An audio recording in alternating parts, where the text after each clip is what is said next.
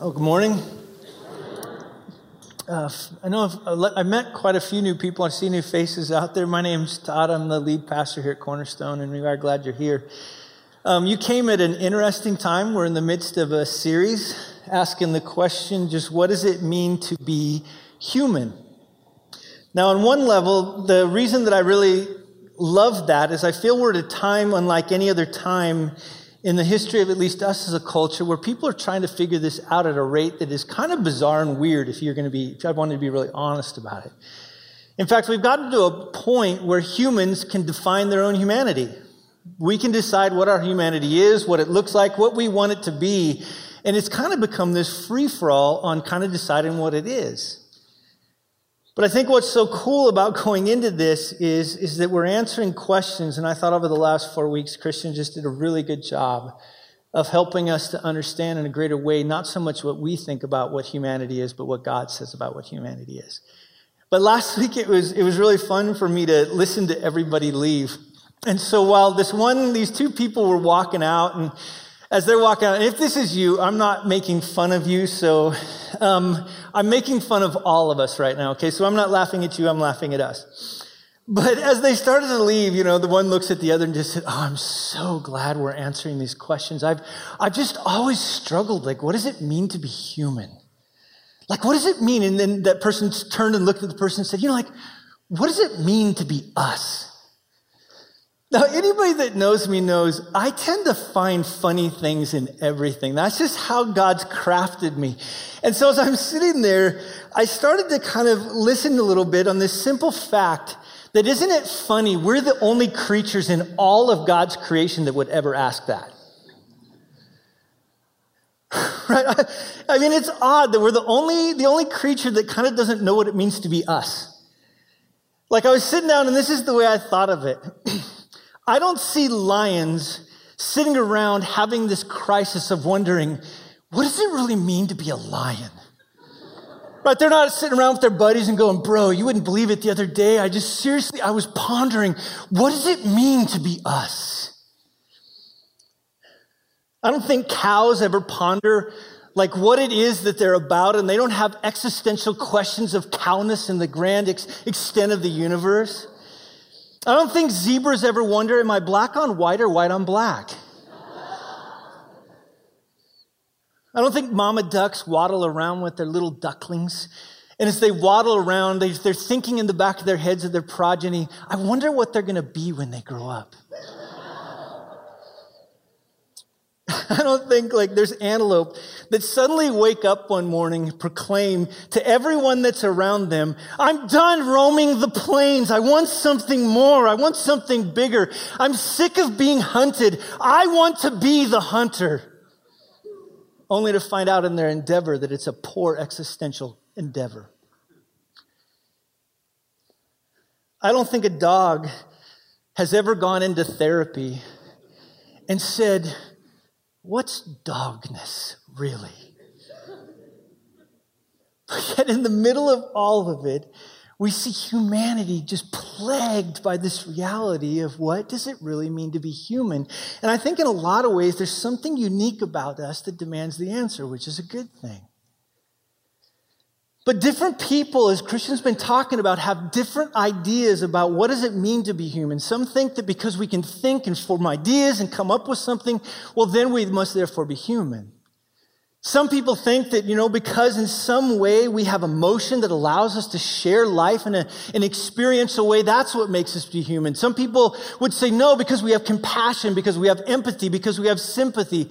That's what causes us to be a human. And so the question we've been trying to wrestle through in what does it mean to be human is, does creativity make us human? Does compassion make us human? Does emotion make us human? And I think one of the things that we've realized is while many people have different ideas, it's always strange to me that no one stops and asks the one who created us, what does it mean to be human? In fact, that's what Christians have been trying to do, is to get us to look into God's word and to realize that the Bible has the only comprehensive answers to what does it mean to be human. It answers those questions. So for the last 4 weeks, Christians have been showing us what it means to be human as defined by the Bible. Now, the beauty of what the Bible does with that is it says about us as humans is that we are, and just think about this for a second, created in the image of God. In some way, God, inside of all of creation, looked at it and said, this unique group of my creation is going to bear something that is incredible. No doubt he gave us creativity. No doubt he gave us the capacity for compassion and emotion. But he gave us all those things that humans can produce. But what makes us human, whether we are someone that's inside of our mother's womb, even to the very last point in which I draw my last gasp, what makes us human is not what we can do, but who we are. We were created in the image of God, and that is mind-blowing.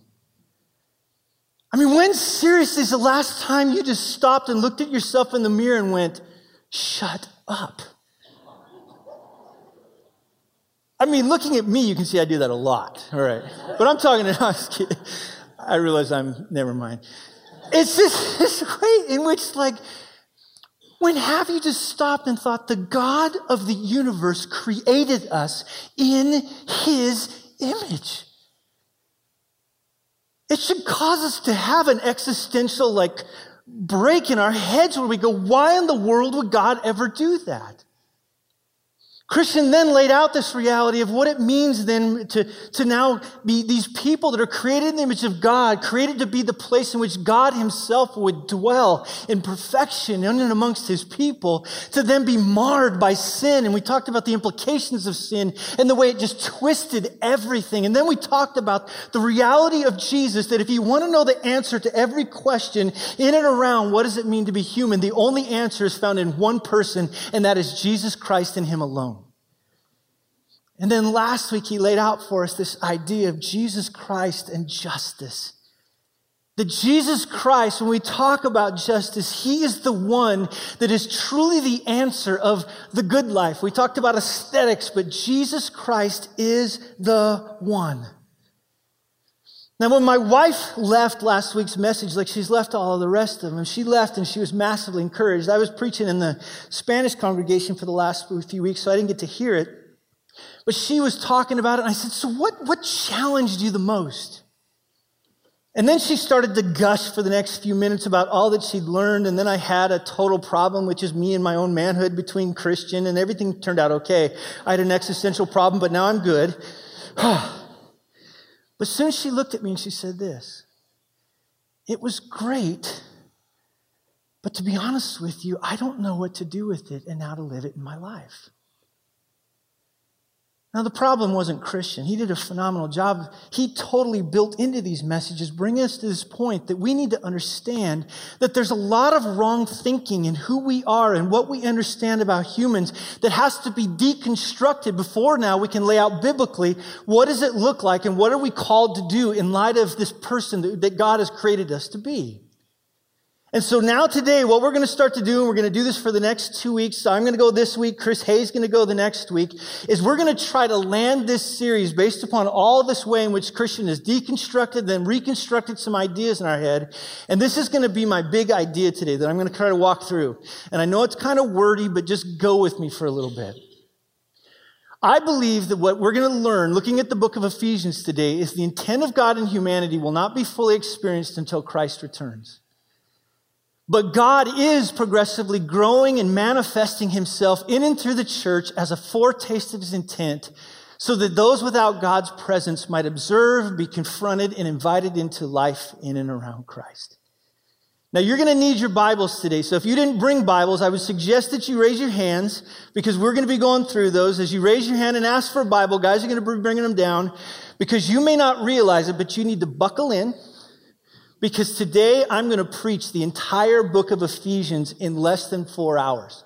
So it's going to be awesome, yeah. So buckle in. This is going to be awesome. No, I'm not. I'm kidding. It's only going to be 3 hours. But just sit in there. We're going to look at the book of Ephesians. And I'm going to try to take this big concept here that's kind of wordy a little bit. And we're going to try to break it down and really ask the question about, okay, in light of everything that Christian has preached now, we're going to ask the same question my wife asked. Is what do we do? How do we live this particular reality?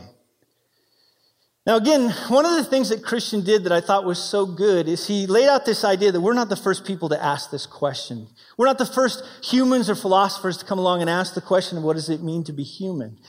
And last week what we did is we looked at Genesis 11, if you remember right. And looking at Genesis 11, we talked about the fact that there was this act that they committed that was so great against God. But I think one of the things that hit me last week is that every action first has a question that then results in an action.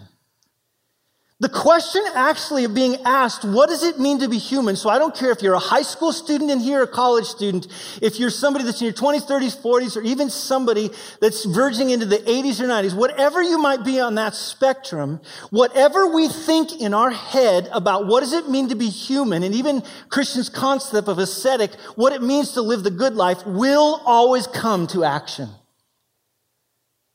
That question, as we ask it, will always eventually come out in our lives. Then when we talk about it in this place, somebody must have, living in Babel at the time, thought, what does it mean to be human? And everything now from this action came about. Every time people ask it, there's an answer. And whenever there's an answer, there's an action that always comes behind it. We have to keep that in our head. So what was their action which they kind of moved towards? What we see in 3 through 4, this was the action, and we caught this last week, and they said to one another, "Come, let us make bricks and burn them thoroughly." And they had brick for stone and bitumen for mortar. And then they said, look at this, "Come, let us build ourselves a city and a tower with its top to the heavens," which there's a huge idea about that. They really weren't building a giant temple. They were building this idea, a temple on top of this particular tower. "And let us make a name for ourselves, lest we be dispersed over the face of the whole earth." They asked the question of what does it mean to be human, and their action was to build something and make a name for themselves. Anytime we ask a question about what does it mean to be human without a correct understanding of who God is, we will always, in and of ourselves, create an action which makes a name for ourselves. I don't care if it's a 2-year-old that I have, and a 7-year-old, an 11 and an 11, my wife's 39-year-old, or me, I'm kidding, she's not, but she's actually 29, or a 46-year-old me, because I met her when she was really young. It doesn't matter who it is or how old you are, is that every question whereby which it is devoid of God, it will always lead to a response or an action that says, "I'm going to make a name for me." The problem with that is that's not how God created us. God didn't create us to make a name for ourselves. He created us to make a name for Him. And the promise is, as we make a name for Him, He will now make a name uniquely for us. So what happens is, and they're experiencing it right here, is that after they had done that, they did what Paul talked about in the book of Romans. They exchanged the truth of God for a lie. And exchanging a truth of God for a lie, what they ended up doing then was worshiping and serving creation rather than the Creator. They were what Christian talked about, entering into foolishness. The only outcome of every single human being that is apart from God. As you work through this a little bit further, by the time we come to the book of Ephesians, to understand the book of Ephesians, you have to understand that Paul, for him, everything was moving towards an incredible end. When Paul thought about the good life, he thought down the road in the reality of something that's talked about in Ephesians 1, and this is the fact that Jesus Christ will reign and rule in His world and His creation. Paul understood the good life was Paul not in charge, but Jesus Christ fully in charge of all things. So for him, the amazing end, or the good life that he's talked about, by the time we get to 121, is that Jesus Christ, this one who is far above all rule and authority and power and dominion, and above every name that is named, not only in this age, but also in the age to come, that is for Paul the good life. everything is and will fully, we talk about in verse 22, be placed under his feet. And from his fullness, it talks about there, is that everything, Jesus is currently filling all of the heavens and all of creation. And Paul called this movement, by the time you come to verse 23, by the time everything finally lands, the all in all. And I love that. The all in all speaks of the intent of God. See, here's the thing about God. Remember I said earlier, what we believe about humanity and the good life, we were always moved towards. What God believes about humanity and the good life, I promise you, he will accomplish. All of the universe and everything is moving this direction. And Paul said, I'm going to put my whole life behind that. Now, right now, I'll be honest with you, it doesn't feel like Christ is reigning, does it? Man, you just feel inside of culture in our world that it's not that way, but Paul was convinced that Jesus isn't just future, but he is currently right now reigning and ruling and bringing everything now to his good plan. And what is so nutty in chapter 1 about what he's going to say in here is not that Jesus reigns supreme, but in some mysterious way, you and I are going to become a part of verse 10, the whole point of the book of Ephesians, uniting things in Christ, things in heaven and things in earth. This whole process includes you and I. In fact, he calls it at the very end of chapter 1, the church. You and I, everyone that is in here right now, is all a part of bringing about God's good reign and rule, whether you know it or not. We are involved in the greatest thing ever. Now, again, let me ask a question. How many of you woke up this morning and just all of a sudden looked in the mirror and went, I'm involved in the greatest thing ever? Children! Why? Because our problem is we don't believe that ultimately the good reign and rule of Jesus is the good thing. Now, if you don't believe me, ask friends, ask spouses if you believe the good reign and rule of Jesus is the good thing. I really at many times believe Todd, his good reign and rule is the good thing. And Paul was going to come into this and challenge this.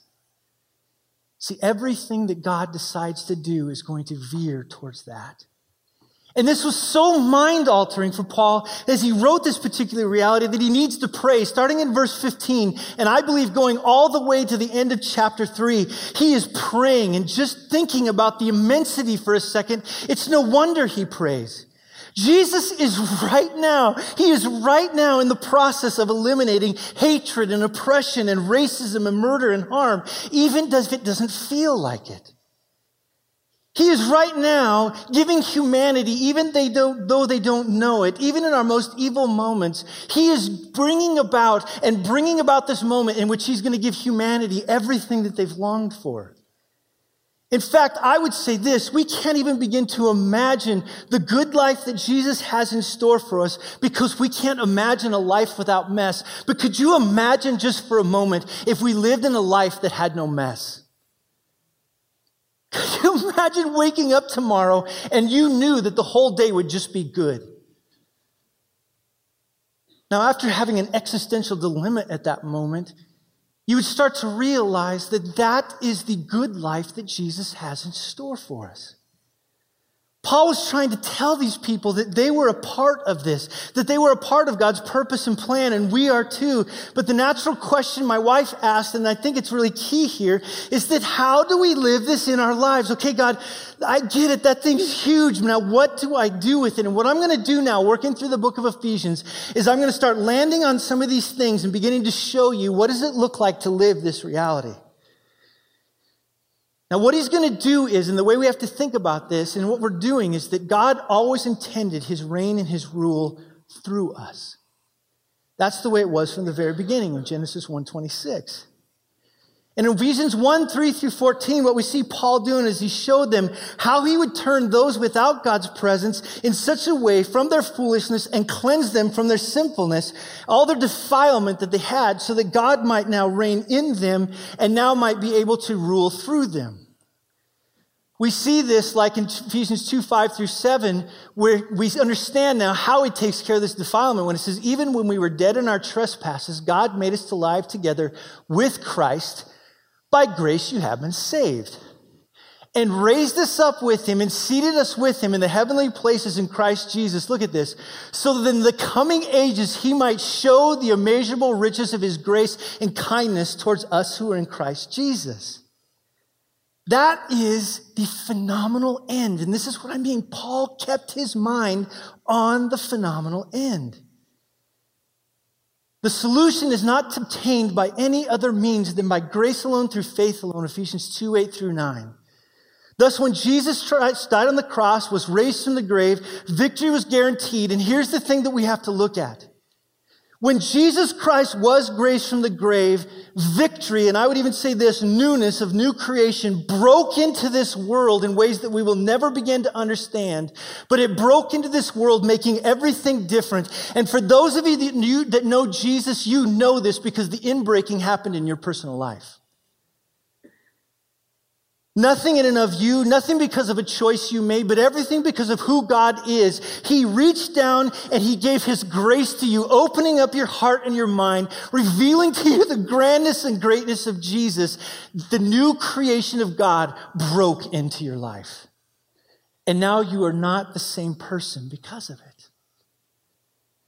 Now this is huge because now by the time that we get to verse 12, or verse 10, we see that his workmanship did something in us. It created us in Christ Jesus. Look at this. For good works which God prepared beforehand that we should walk in them.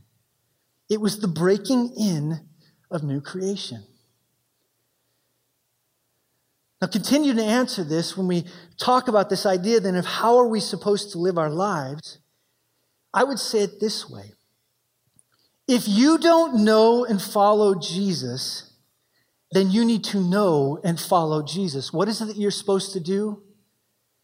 Today is the day that you're supposed to bend your knee. This whole reality in that 2, 1 through 10 is to tell the story that Jesus Christ died, he was buried, he rose again, he forgives sins, and he provides now the way for you to have a relationship with the God of the universe. And the only way that you can come to him is by faith through his grace. And let me just say this, no other way. If you don't know him today, what are you supposed to do? Bend your knee. I think what's also key is for Paul, the world in its present form for him is corrupted. But amongst those that come to Christ by faith alone, trusting in God's grace alone, here's the promise you can have according to 2 Corinthians 5:17. New creation has broken in. And it's a newness that I would say this is no longer defined by different races of people, because by the time you get to chapter 2, verse 11, look down in your text. By the time I come to chapter 2, verse 11, instead of now all who are in Christ, we would say this way, are Jewish people, now we're seeing that he's going to include in these Gentiles. In other words, God now isn't just going to fix this problem between me and God, but he's going to also fix this problem. Now, do you know how many people have said, I just want like peace in the world? There is a way. And there's only one way, and it is through Jesus. And what he did in and through the church is so key here. In verse 13, all those people that used to be far off have now been brought near by the blood of Christ. He did this so now he might create in himself, watch this, a new man in place of two, so making peace. In other words, not only is he creating peace between me and God, but now he's going to create peace between me and humanity in this new thing called the church. Not only that, he reconciled all who come to Christ by faith through grace to God in one body through the cross, thereby killing hostility. And not only that, in Christ, we're being built together into a dwelling place for God by the Spirit. Now just think about this.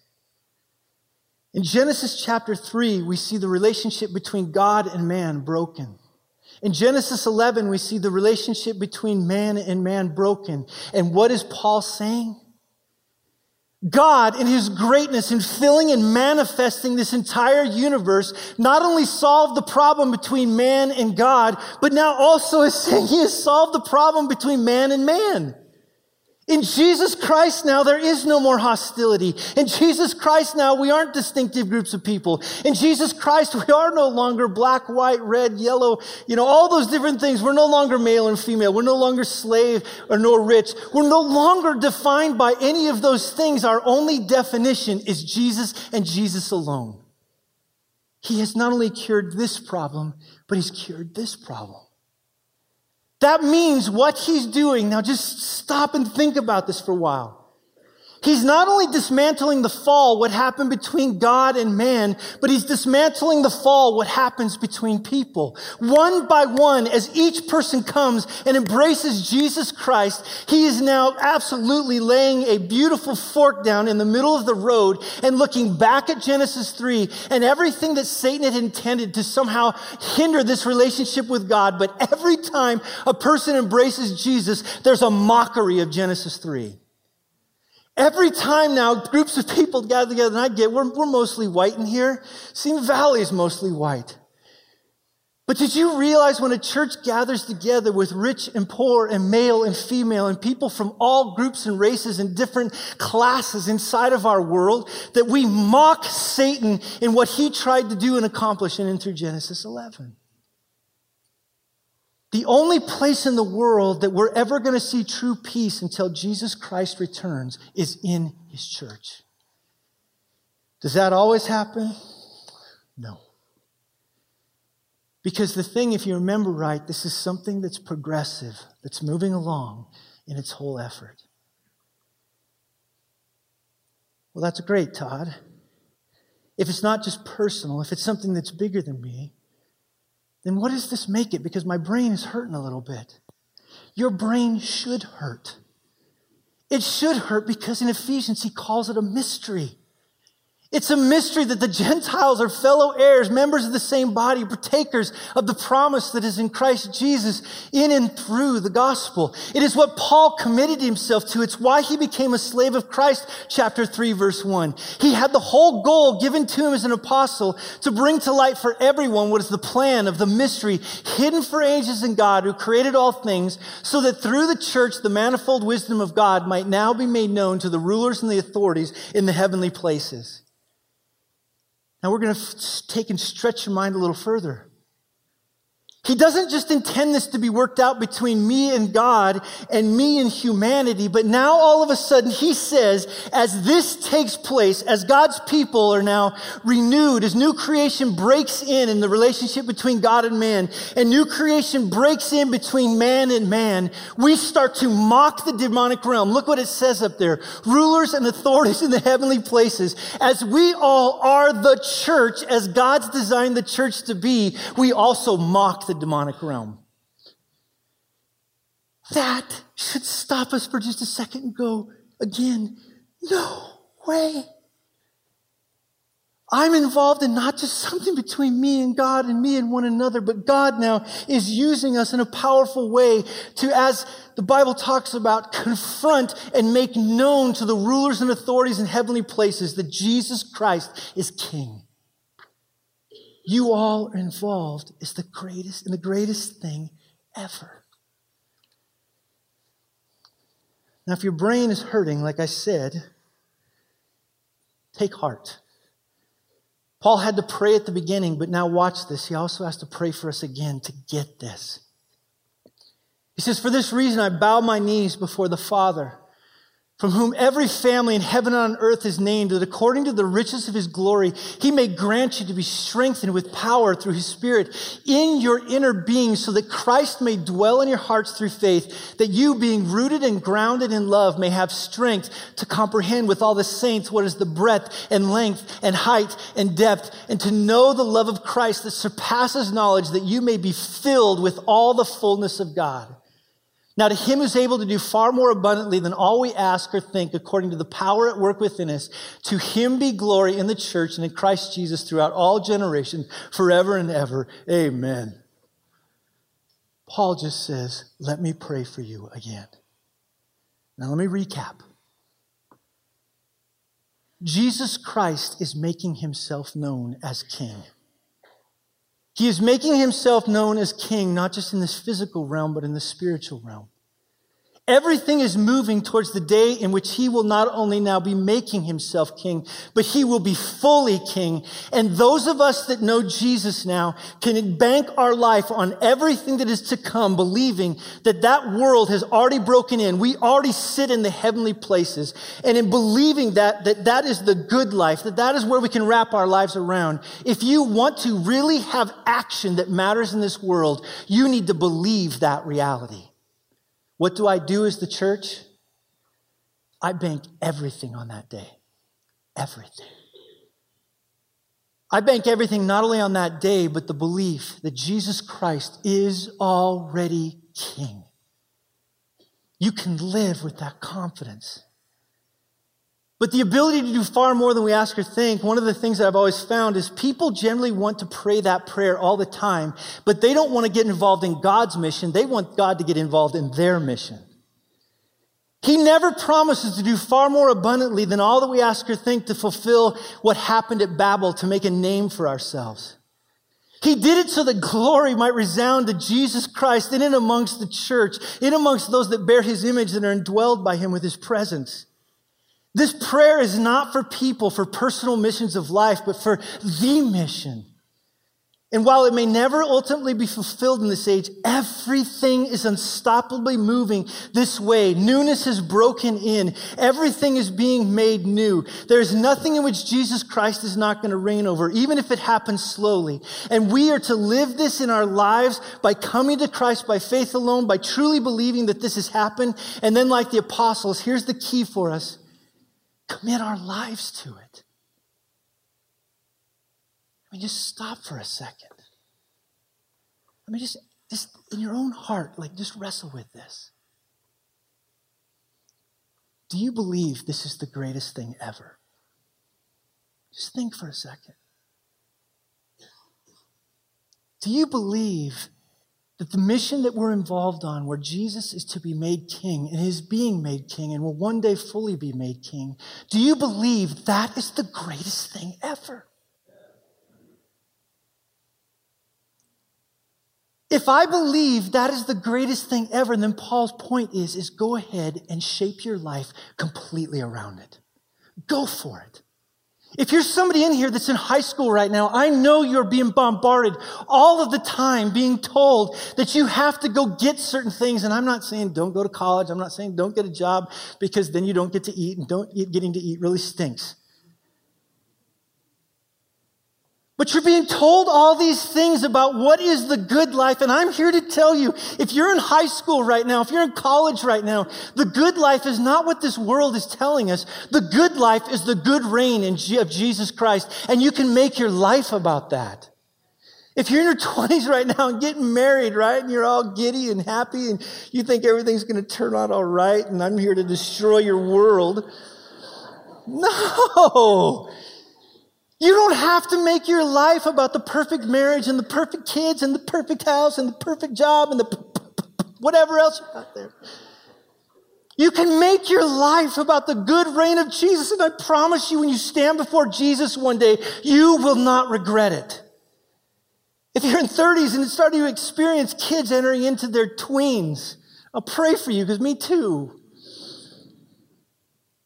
As your kids go through the ebbs and flows of life, and this weird thing for us to somehow feel like we've got it all together, and we have them in every sport and everything, and every little aspect of life is planned out, and we think if we can just get this thing managed and complete and perfect, then finally we will have the good life. I'm here to tell you, that is not the good life. The good life is the good reign and rule of Jesus, both now and forevermore.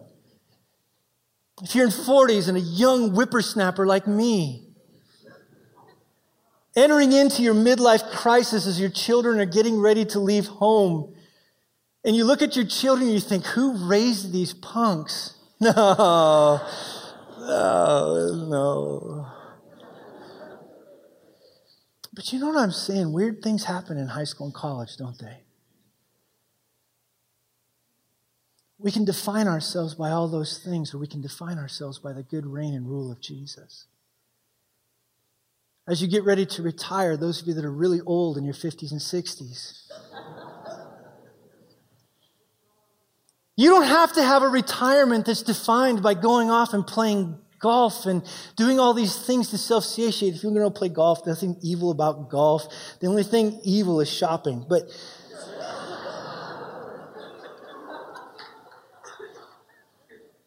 you don't have to retire like the world retires.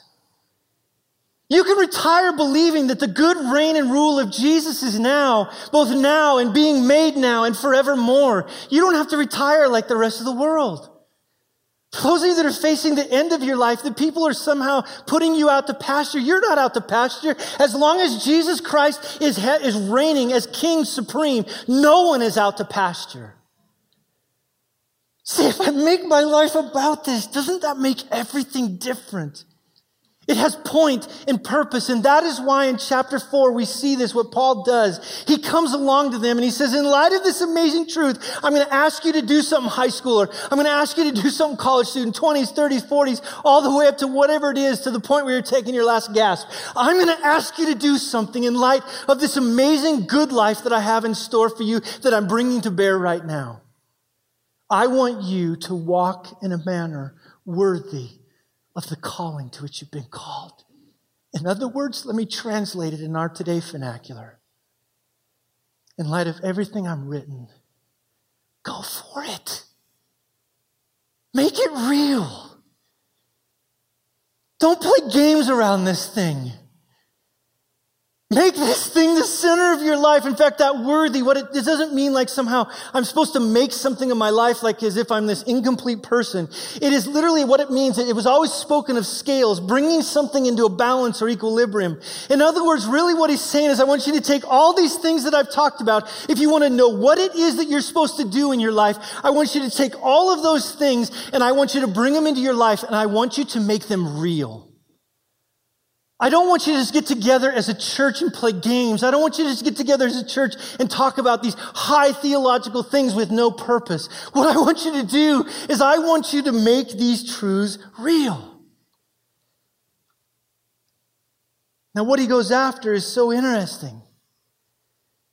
In 4:1-6, he starts to talk about this idea that the way that now we're going to live our lives, to answer my wife's question, the key reality of 4:1-6, if you want to know how it is that we're to live our lives, he says, be a church that lives in unity. When he comes to 4:7-16, he knew that there was going to be a constant impact between a world that we live in, and so therefore this church needed to receive gifts from the Son. And so he says, as you receive these gifts from the Son, understand that you're powerful, but I want you to pull all of those gifts together in such a way that Jesus Christ is put on display. Church, that's what I want you to do. That's what it means to live for me.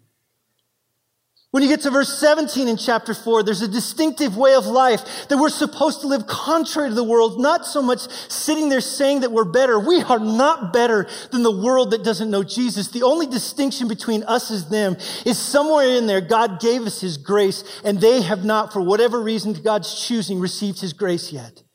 We are not better than them.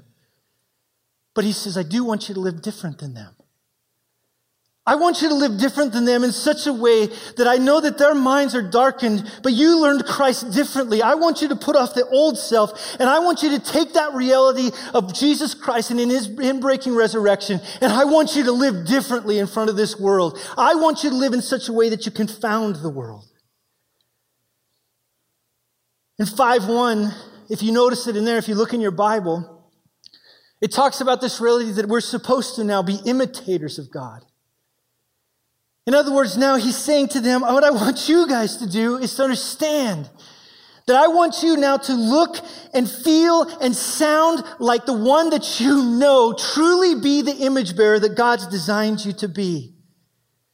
5:15, don't snooze. No, don't snooze. You got to keep your head on a swivel because the world we live in is dangerous and it's complex and our tendency is to live as unwise and even as foolish.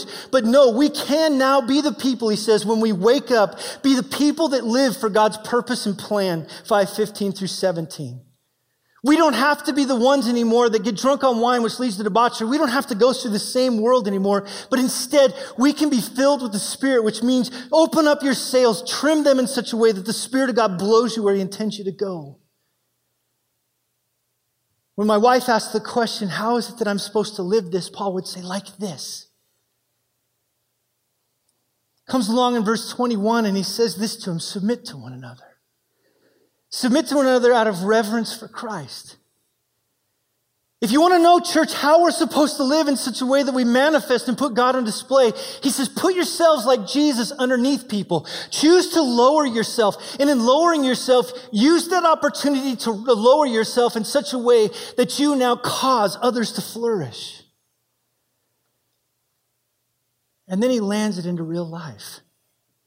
He lands it into marriage. He lands it into parenting. He lands it into masters and slaves. And don't think of masters and slaves like our country was with slavery. Paul would have been abhorred by what happened in our country with slavery. So that's not what we're talking about here. But he's saying now, in light of all those things, make it real in your marriage. Make it real in your marriage because he says in there in chapter 5, your marriage is telling the world something about Jesus Christ and the church. Make it real in your parenting because parent, do you understand that you are modeling for your son or your daughter who the father really looks like because you are manifesting fatherhood? Kids, act like the son. Lower yourself like Jesus did and honor your parents. Now, for those of you in here that are kids, you're like, yeah, I don't do verses 1 through 3 in chapter 6. Let me just tell you this. Learn to do it. Masters and slaves, you're telling a story one day about how we're to work. Now, let me try to land the punch a little bit in this. I think the key aspect that he's really moving towards, and I think this is why he starts to pray for them in 6:10 through 18. Let me just say this really simple. My wife's not here, but I'll look at her when I say this.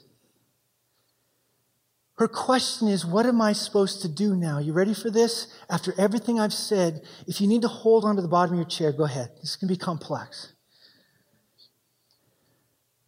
Be the church. Just be the church. Everything that he's talked about is just being the church. Be this glorified one that Jesus Christ looks at us and calls us his beloved bride. Be the church that operates in these ways that confound the world. Just be the church. Be the church in such a way that people identify that there's something unique about you. Be the church so that others wonder what in the world that makes you so distinct. And here's the crazy part about it. While we will never change this world in this particular time until Christ returns, the church can bend culture when the church is the church, like a blacksmith can bend metal one little blow at a time. I don't know how many of you watch this particular show, and can't think of the name of it, but it's all about blacksmithing and making swords. Anybody know what the name of that show is? Yeah, loser. You're also the loser with me. No, I'm just kidding. Oh, I love that show. And everything that's happening in the making of this sword is one blow at a time. You don't make this sword in one moment. The sword is just made in one blow of a time, making one dent at a time, over and over. And I would say the church is no different. It's that God's presence, as it comes to bear on culture, when the church is just the church, it makes a blow. As we just act like we're supposed to act. And I think this is God's main plan. We land the blow into this world. And as we land the blow into this world, we start to change and shift culture, not because there's anything special in us, but because the power of God working through his people. Israel always made its biggest mistakes when it tried to operate without God. The church always makes its biggest mistakes when it tries to be something that it's not. We are the church. And if you're a part of Cornerstone, here is what's nutty. You're a part of the greatest organization ever. Not Cornerstone. The church. The church right now is operating all over the world in every continent that there is on this planet. The church for the last 24 hours has worshiped the living God.